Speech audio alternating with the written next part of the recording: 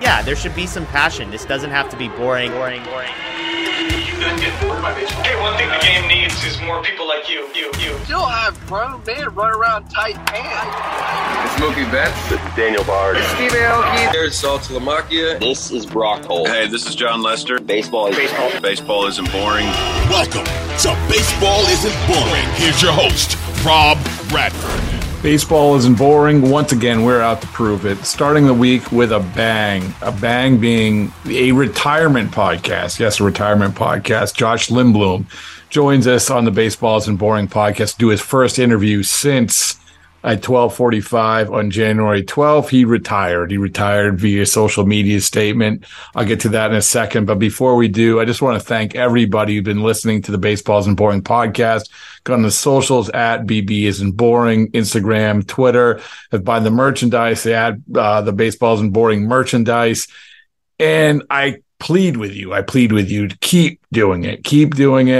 Because we got a lot of momentum heading into the season. I want everyone to go subscribe to the Baseball Isn't Boring podcast. I want everyone to leave a nice review. I want everyone to listen, leave suggestions, whatever you have to do. We're here to just talk baseball. There's so many different ways to do it. This is why we're doing it. We've had a ton of good guests. I could rattle them off, but maybe I'll put them on social media first 2.5 months.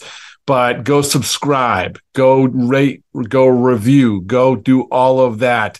As I tell my father, I tried to explain this to him. If you subscribe to the podcast, what happens is that all of a sudden, when you wake up, because we have it up 6 a.m. at least Eastern every day, every single day when you wake up. So if you subscribe, it's going to pop up on your phone. So you open your eyes, you look at your phone, and first thing you see, boom, Baseball Isn't Boring, the Baseball Isn't Boring podcast, talking the great game of baseball. And all you have to do is use your finger, hit play. There you go. It's like magic. My 89-year-old dad knows how to do it. You should do it too, because it's worth it. It's a great way to start your day. And this is no exception, a great way to start your day. Josh Lindblom was nice enough to jump on board. I didn't really know Josh at all. I had followed his career, certainly in the last couple of years after he came from Korea, won the Cy Young first, then won the MVP second of the Korean League, KBO, and then signed a 3-year deal with Milwaukee Brewers. But at 35 years old, he decided to retire.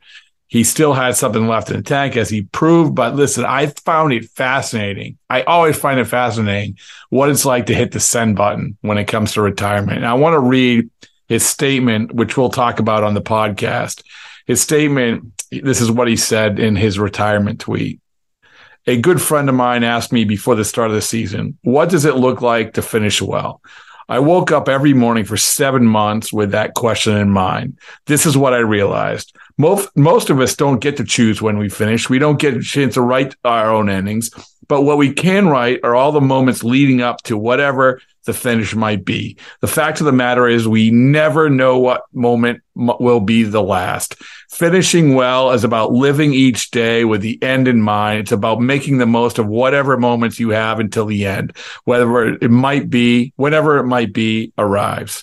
For 30 years of my life, I played a game that taught me about more than balls and strikes, hits and runs, and wins and losses. It taught me about life and made me the person writing this letter. I cannot thank everyone who has impacted the person I have become through the game that I love. So I know this. If you were a friend or family, a teammate or coach, front office personnel or concession worker, grounds crew or media, fan or child, and we interacted, this letter is for you. And it is my thank you. As for what's next, I might be done, but I'm not finished. And that's signed Josh Lindblom. And I think that you hear that letter, you hear that statement. This is what our whole thing is about. Baseball Isn't Boring because it impacts so many different facets of life, including, by the way, when you have to sort of rip the Band-Aid off and start anew. And this is what Josh is doing while reflecting on all the different things that he went through. A second-round pick, traded for some really, really important players, making the decision why his wife's still in the hospital after giving birth to go to Korea, and then going to Korea, coming back, how baseball has changed, all of it. Like, this is not an easy decision. And this is why we wanted to talk to Josh. And he was nice enough to use this forum, to use this podcast to explain exactly why he did what he did and look back about his journey. So I think it's a good one. Once again, thanks to everybody for listening to Baseball Isn't Boring Stuff. We'll keep going. For now, let's start the week with a good podcast, a good interview. The Retirement Podcast with Josh Lindblom. All right, baseball is not boring, and I have proof once again. When you have someone who has committed, I'm going to say like 90% of their life to baseball in their 35 years, then you know it's something good, right, Josh? How you doing, Josh? I'm doing well. Thanks for having me. Oh, yeah, of course, man. Like, listen, it's an honor for me to have you. Like, I've been following from afar the last couple of years, certainly. Your excellence. Listen, when you win an MVP in the league in 2019, just a couple of years ago, you know you're doing something right. So, and then you did that obviously in the KBO. But in case people don't know, that Josh, you have a great career that goes back to the 2008 draft, being selected in the second round, and I want to go through a lot of that. I want to talk a lot about sort of how baseball has changed and all of that stuff. But, just the other day, I don't know how many interviews you've done since you pushed the button on Twitter. You're my first. Oh, there you go. All right. Well, so congrats. I sincerely feel honored. And so what we're talking about is that you retired just the other day on social media. And Josh is talking with about a month ago, Brock Holt had a similar situation. He had to do the same thing.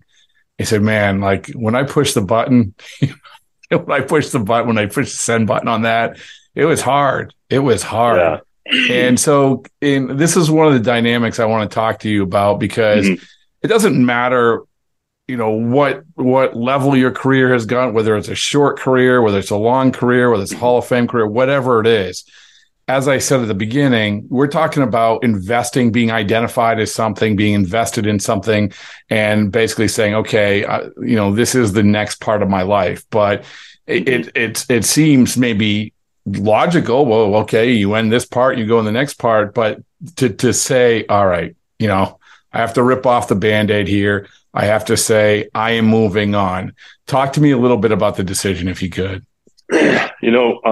It's interesting. I feel like I've been preparing for this moment, for probably since my first year in Korea. When I went to Korea, it wasn't a place you wanted to be. Like, it wasn't a destination. Going to Asia was kind of like the death sentence on your career at the time. If honestly, it wasn't hard to press send. Really? If I'm being honest with myself, I was probably, in my mind, I was done last February going into spring training, but knew I had committed to finishing out the year. And, I just got to a point where I wanted to be dad. You do this for so long, and I love this game. Like you said earlier, I've spent 90% of my life playing it. But just, it was weird talking with a few friends. It's like, I knew that I was ready. It doesn't make it any easier. We're in the off season now, and I know when I go to pack up my bag, beginning of February, it's going to feel a little weird, and there are going to be some emotions in that. But at the same time, it was something that I was ready for. Well, so I read an interview, Josh, that I think you did maybe at the end of last year. And you were talking a lot about that, about like, I can get off the exit and go home instead of going to the park or whatever it is. And so when you're going through last year and you're spending a year in AAA and you feel like, okay, normally you're like, I'm going to fight. I'm going to get back. I'm in the last year, I'm going to be a free agent. I'm going to show everybody that my 36, 37, 38. And this is another part about it, Josh, too, is that the way that the world of baseball is going is pitchers are figuring out more than ever how to pitch in their late 30s, right? But for you, it sounds like, hey, you know what? I probably could, but I want to prioritize this other stuff. Yeah, it wasn't really about ability, I don't think. I could have continued pitching. My body felt fine. My arm felt fine. But, I think just thinking back through my career, there's a lot of, I mean, this could probably be a 2-hour podcast if we were to break down every step along the way. But there's this weird kind of feeling as a baseball player, is like, you don't ever want to think about the end. You don't ever want to think about that day that it comes. Like, we need to focus on the moment. But so if we rewind a little bit back to 2017, our youngest daughter was born with a congenital heart defect. She's had 2 open heart surgeries. And, I remember vividly in my mind, I looked to my wife and I said, I don't need the game anymore. And in that moment, I was freed up to view the end of my career in a different light. And I knew that every day I showed up to the park, I was one day closer to the end. And I can point back to that moment of like a career altering trajectory, because that was when I started to have success, was when I wasn't holding on to the game so tightly. Oh, interesting. Yeah. So, just the preparation of that, it was, it's weird because like, you don't think about the end of your career like worry about today, but it wasn't until I started realizing each day that I show up, like I said, I was one day closer to the end. So each day I had to was really, really important. And then I was able to let go of, the results. You mentioned identity earlier. My identity was no longer in the results, how I did, who I was playing for, where I was at. It was about what do I need to do that day to get better. So when you're going through this, going back to sort of the retirement decision, did you talk to a lot of people? I mean, about literally just say, hey, listen, when you retired, whether it's Rick Sweet or like your manager or whoever it is, because almost everybody that you come in contact, who's a coach, who's a manager, has gone through this. So did you say, what was it like when you pulled the Band-Aid off? And I would imagine that there was a lot of different stories, right? So did you talk to a lot of guys? Yeah, I think just being around the game, you see the way guys handle things. You're able to observe those things. Talk with a few friends about the process. Because it is a process. It's there's a grieving process. I think, like you said, where you were doing one thing and then your life is going now in a completely different direction. And, like any other grief process, it just takes time. And it's something that's unique to each individual, I think. But having people that I could talk to that also were away from the game was really, really beneficial for me. Did you feel, so we had, I had on Rick Porcello a couple of months ago, and I covered Rick with the Red Sox, and he sort of just disappeared. He went after 2020 with the Mets. He didn't sign with anyone. Then another year went by, and he just sort of disappeared. And he went to build a house, literally with his hands, with his brother up in Vermont. But he shows up at this event that I'm at, and we're just we're doing a podcast. I said, hey, listen, here's your chance. Say you're retired. Okay, I'm retired. And then next thing you know, so the podcast he says it's on Friday. The podcast gets released on Monday. And all of a sudden you have all these like tributes, like Red Sox or former teammates and everything else. It is weird, like that, that moment. I don't know if you get a lot of that, because you've impacted a lot of people. Like you have your career, you impact. Did you get, when you pushed, like you said, it wasn't hard to push send, but was the reaction what you thought it would be? And did you get a lot of reaction? Honestly, I didn't know what the reaction was going to be. Like you said, it was kind of overwhelming, and humbling, to be honest with you, because I don't ever fit, like from a career standpoint, like nobody looks at my career and is like, we're going to miss that guy. Like, oh, dang. But like, and then I never felt like I did anything that was that special, not from a performance standpoint, but I just felt like I was always being myself. And I guess I didn't realize how many people, like you said, I had impacted through the course of my career. I just didn't feel like I had done anything special. It was like it was just one of those things where it was like, my wife was like, there's people that have followed you your whole career. It's been a long time. Like, you just need to say something. And she was the one that really encouraged me to say something, because honestly, I probably wouldn't have said anything. I would have disappeared like Rick did and been totally fine with it. But it's good. It's good. I think I think it was good for Rick, honestly. And I think he was of the same mind. Okay, whatever. But I think it's important, and you deserve that. And it's interesting to go back to something you said about sort of when you went to Korea and letting it go. People should understand, like you were the guy, man. Like, you were a second round pick, 2008. And you were the guy. And on top of it, here we go. We'll do a little like, do you remember this in your life? You were traded for some good guys, man. Like, you were traded for some good guys. Can you give me the first two guys you were traded for? Shane Victorino and Michael Young. That's pretty good.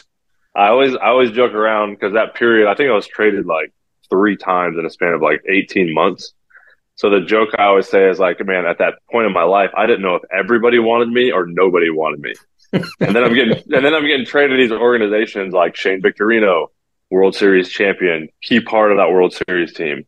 Michael Young, face of the franchise. Like, when you think Texas Rangers, it's like Nolan Ryan, Michael Young, like they're on the Mount Rushmore of the Texas Rangers. So it's like I'm going to these like no-win situations. Like, who's this middle? Like, we're trading this middle reliever for Michael Young. Like, let's get serious here. Well, that's how it works too. If you're traded for those guys, for those fan bases, like, you're in the crosshairs. We had a situation in Boston where Mookie gets traded. Man, I mean, once Jeter downs, this guy, I hope he goes off and has a great career, but he was just DFA'd. It was this like he was like from the get-go, every question is about Mookie. Yeah. And I don't know if you went through that with Victorino and Young, but did you? Yeah. So it's not, that whole trade process is not easy, especially for being, it was my first full year in the big leagues when I got traded. And it's just mentally, that process, this is like our livelihood. Our entire lives revolve around this. And then I don't think people understand outside looking in how devastating of a process that can be on both ends, and then how hard it is to transition and then have to still perform. It just adds to the complexity of it. Well, it dovetails with what you were talking about with the pressure and the mentality of the game. And real quick, I want to throw in one more name that you were sort of affixed to, who was DFA'd so you could get called up. Do you remember this with the Rangers? Derek Lowe. Derek Lowe, another good one. Funny. Derek Lowe was probably more influential in my career, moving from the bullpen to the rotation, than anyone, like any player and teammate. I get a text message, Derek gets DFA'd.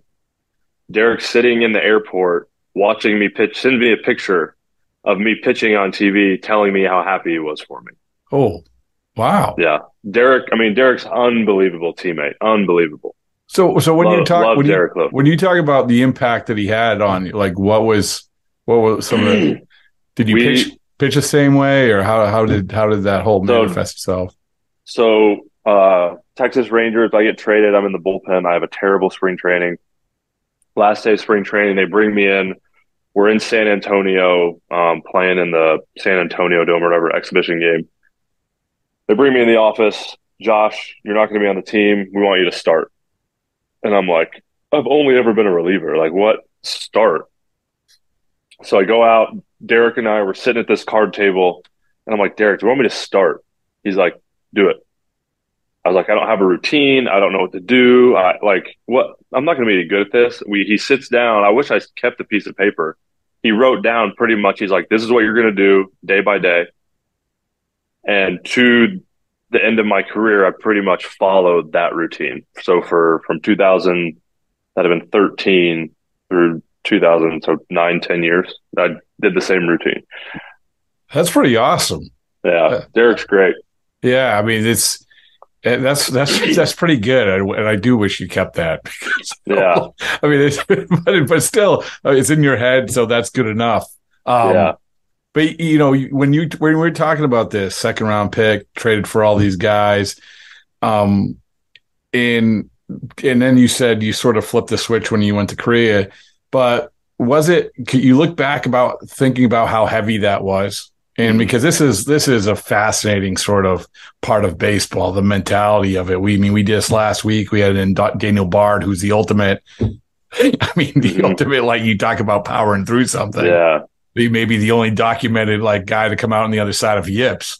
So, but for you, can you think back about like how heavy that was?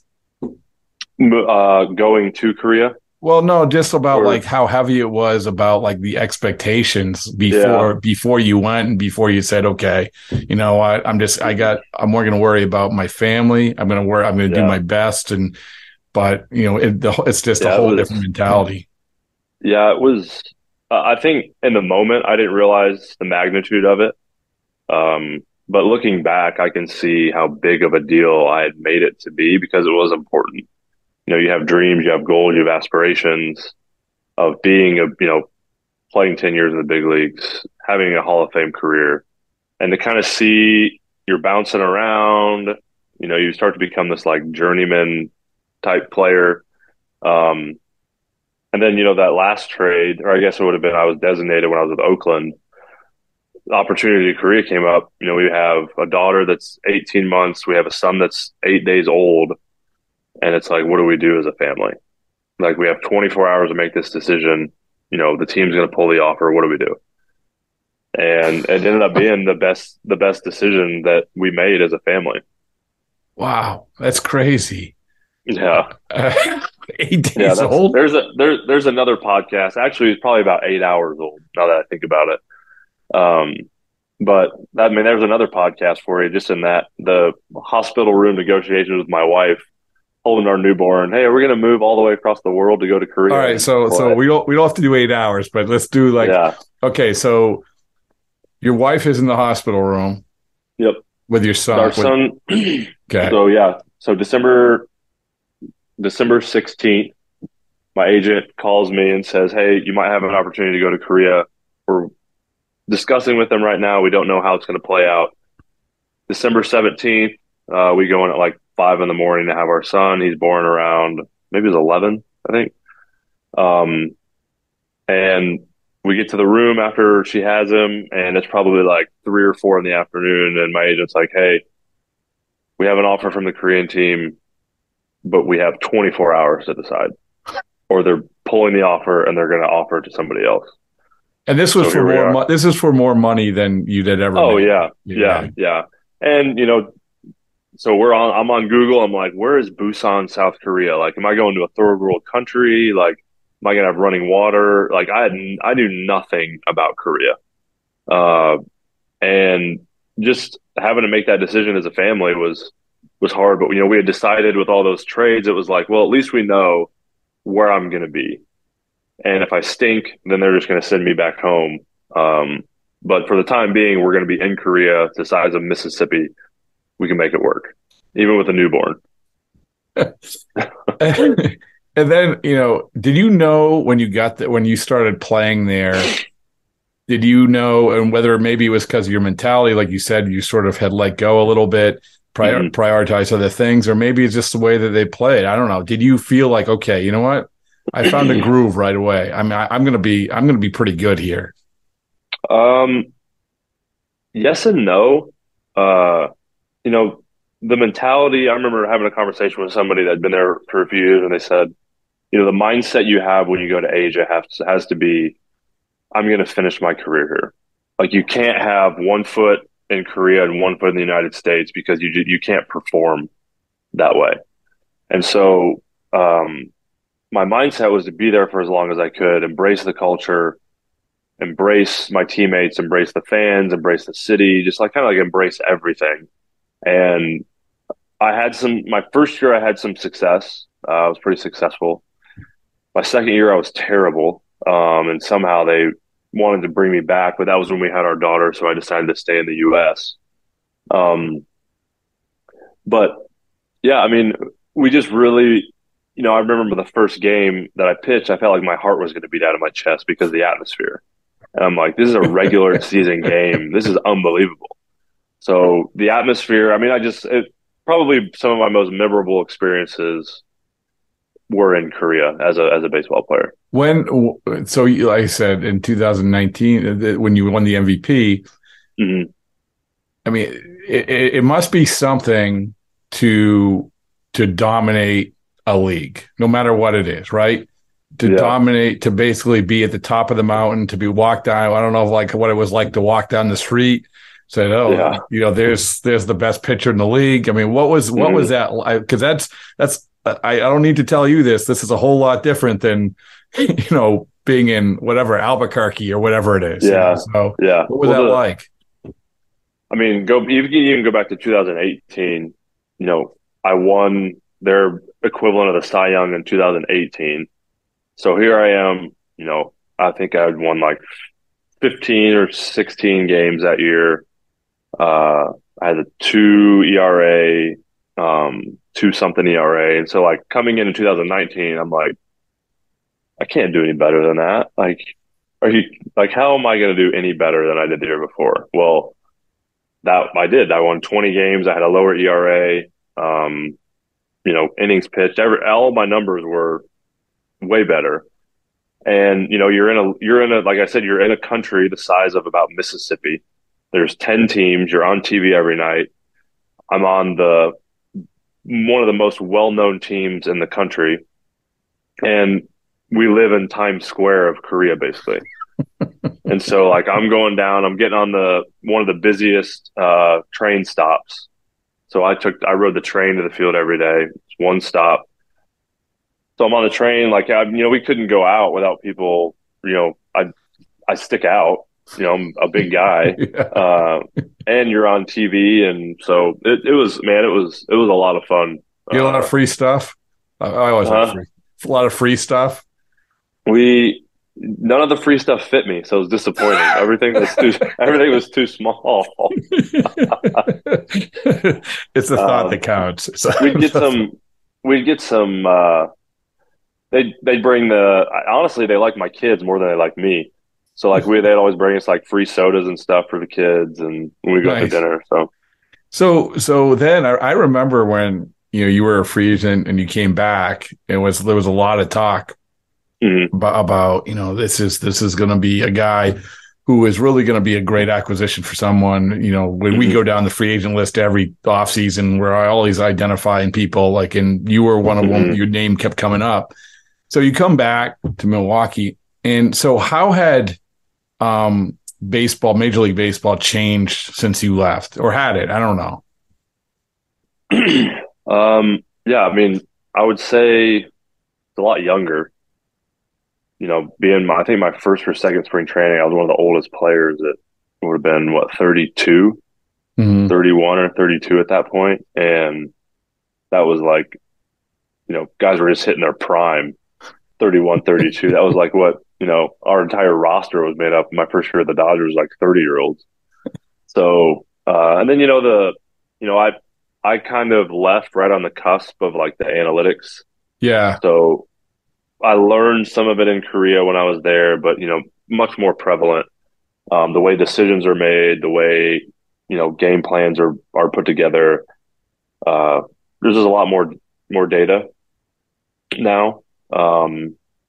So those are the two primary differences. But did you like it? I mean, this is maybe you talk about 8-hour podcast. I mean, this is where baseball's going, and the good and the bad. And analytics obviously creeps into it about, the delivering of analytics. Is it too much? Is it too little? Whatever it is. What was your take on where you found baseball was going? Just and it doesn't have to be right or wrong. It's just your opinion, I think like anything, I think there's ebbs and flows to life. And so maybe on the front end, there might have been like an they overvalued some of the analytics and, the quantitative side of analytics, and they lost the qualitative. And so what I think teams are seeing now maybe is that the quantitative stuff is good. It's great to have data. It's great to have, to develop information that you can use in decision making. but you also need that qualitative, like the intangibles, the stuff that can't be measured, the stuff that, you know, guys that have watched thousands and thousands of baseball games, the stuff that they get to see, they feel, they sense. So I think you're starting to see kind of like this blend of, you have people that understand the data, but you also have baseball people. And now those are starting to blend together, which I think is going to be really, really neat for baseball moving forward. Just because the data is a tool. Analytics are a tool, just like anything else. And when you utilize the right tool in the right situation, it can make for great outcomes and results. Oh man, I'm so glad you said that. Like I am 100% with you, and I think it's cyclical, right? I mean, I've talked to guys about this because one of the big conversations is clubhouse like dynamics. And, you know, I'm going to bring the second time we're going to bring up Porcello. Well, Porcello was a perfect example of this. This guy was a leader on the team. This guy was a leader in the rotation. But the way that baseball was going, not only in terms of spin rate stuff, but in terms of when he left, it was, oh, you can't throw a two-seamer. You can't just do that. You know, you have to, and I've talked about a lot of guys about clubhouse, the importance of clubhouse guys, and how you're going to prioritize the guy with the really, really good measurables who has the 6 ERA over the guy who maybe you've had results, or just as a good guy that you know is going to get you through the season. So I do agree with you. I think that it's seeing some of the acquisitions of some of these analytically based teams. I mean, I don't know if you see the same thing. I see that they're picking up a few more of these guys. You know, and it's important, you know, as the game moves younger and younger and younger. You know, I think about in AAA last year, we had a huge number of guys that were under 23, 24 years old. Well, development doesn't stop when you get to the big leagues. Like, you don't just show up day one and you're a big leaguer. But so you need people that have been there. You need people to help guide them along that process. And, you know, that's what I was so lucky to have. Like, you know, I think about when I was with the Dodgers. I mean, we had Chad Billingsley, Ted Lilly, you know, Kershaw had been there for 3 or 4 years, but like before that, he had, you know, Greg Maddux and played with, you know, we had Hiroki Kuroda when I was there. And then I get traded to Philly, and it's like Roy Halladay, Cliff Lee, Cole Hamels, Jonathan Papelbon, you know, Jimmy Rollins, Ryan Howard. Then you could go to Texas, guys like Derek Lowe, and like the list goes on and on and on. And I think about how lucky I was to have those people in my career. And as you've seen the game move younger, you lose out. You almost arrest the development of younger guys because they don't have anybody that's gone ahead of them now to help teach them and help show them. So, you know, for organizations, I think it's really, really important to have those types of guys helping in those roles. Oh, yeah, it's such a good point. And by the way, I'm going to tell Papelbon you mentioned his name. That'll make him feel good. Jonathan, he'd give me rides home after games when I got traded to Philly. We'd always stop at this little diner in Philly. But he's great. He was so good to me. So he was really, really good to me when I was there. He's our official gambling correspondent for the Baseballs and Boring brand. And B, he's also in our fantasy football league, which probably Kyle Kendrick's in. He was a former Philly. Kyle played with Kyle. Yeah, Kyle Kendrick, Mike Adams was former Philly. So they were all in it. They all lost. Papelbon, yes. He, as you can imagine, the text chains are not for public consumption. They would not be.